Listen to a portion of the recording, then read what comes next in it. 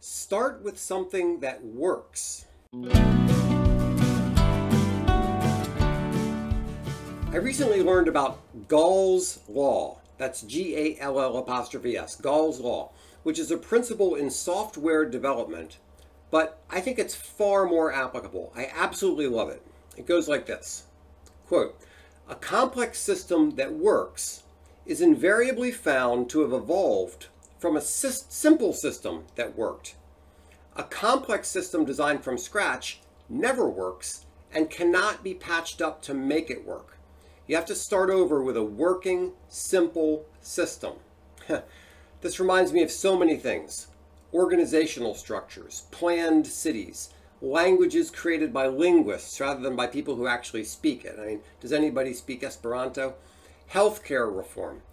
If you get 5 or 50 or 100 geniuses in a room, they'll never invent something that actually works if it's a complicated system. You have to start with something simple that works in the real world.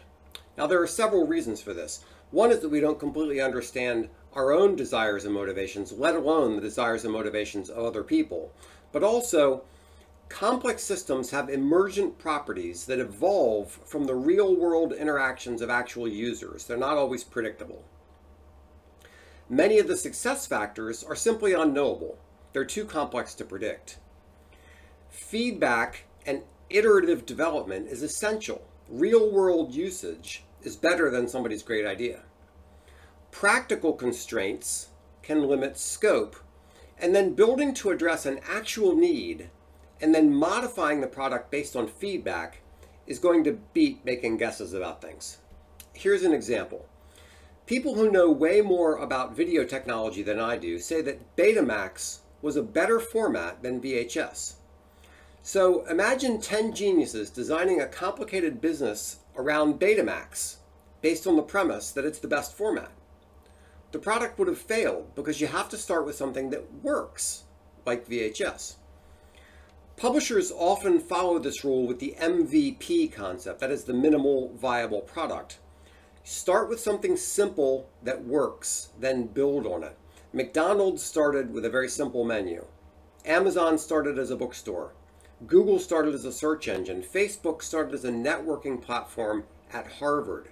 By starting with a simple system that works, these companies gathered feedback, learned from users, and iterated gradually.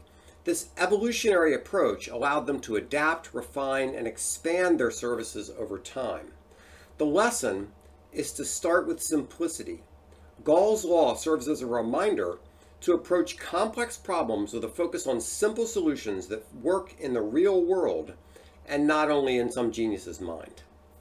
Well, I hope you appreciated this. If you did, please subscribe, like, share, all that good stuff. And if you have any questions about your business, maybe you have a technology problem, or let's say that you want to evaluate a new vendor and you don't want your current vendor to know about it, give me a call. I'd be happy to help you.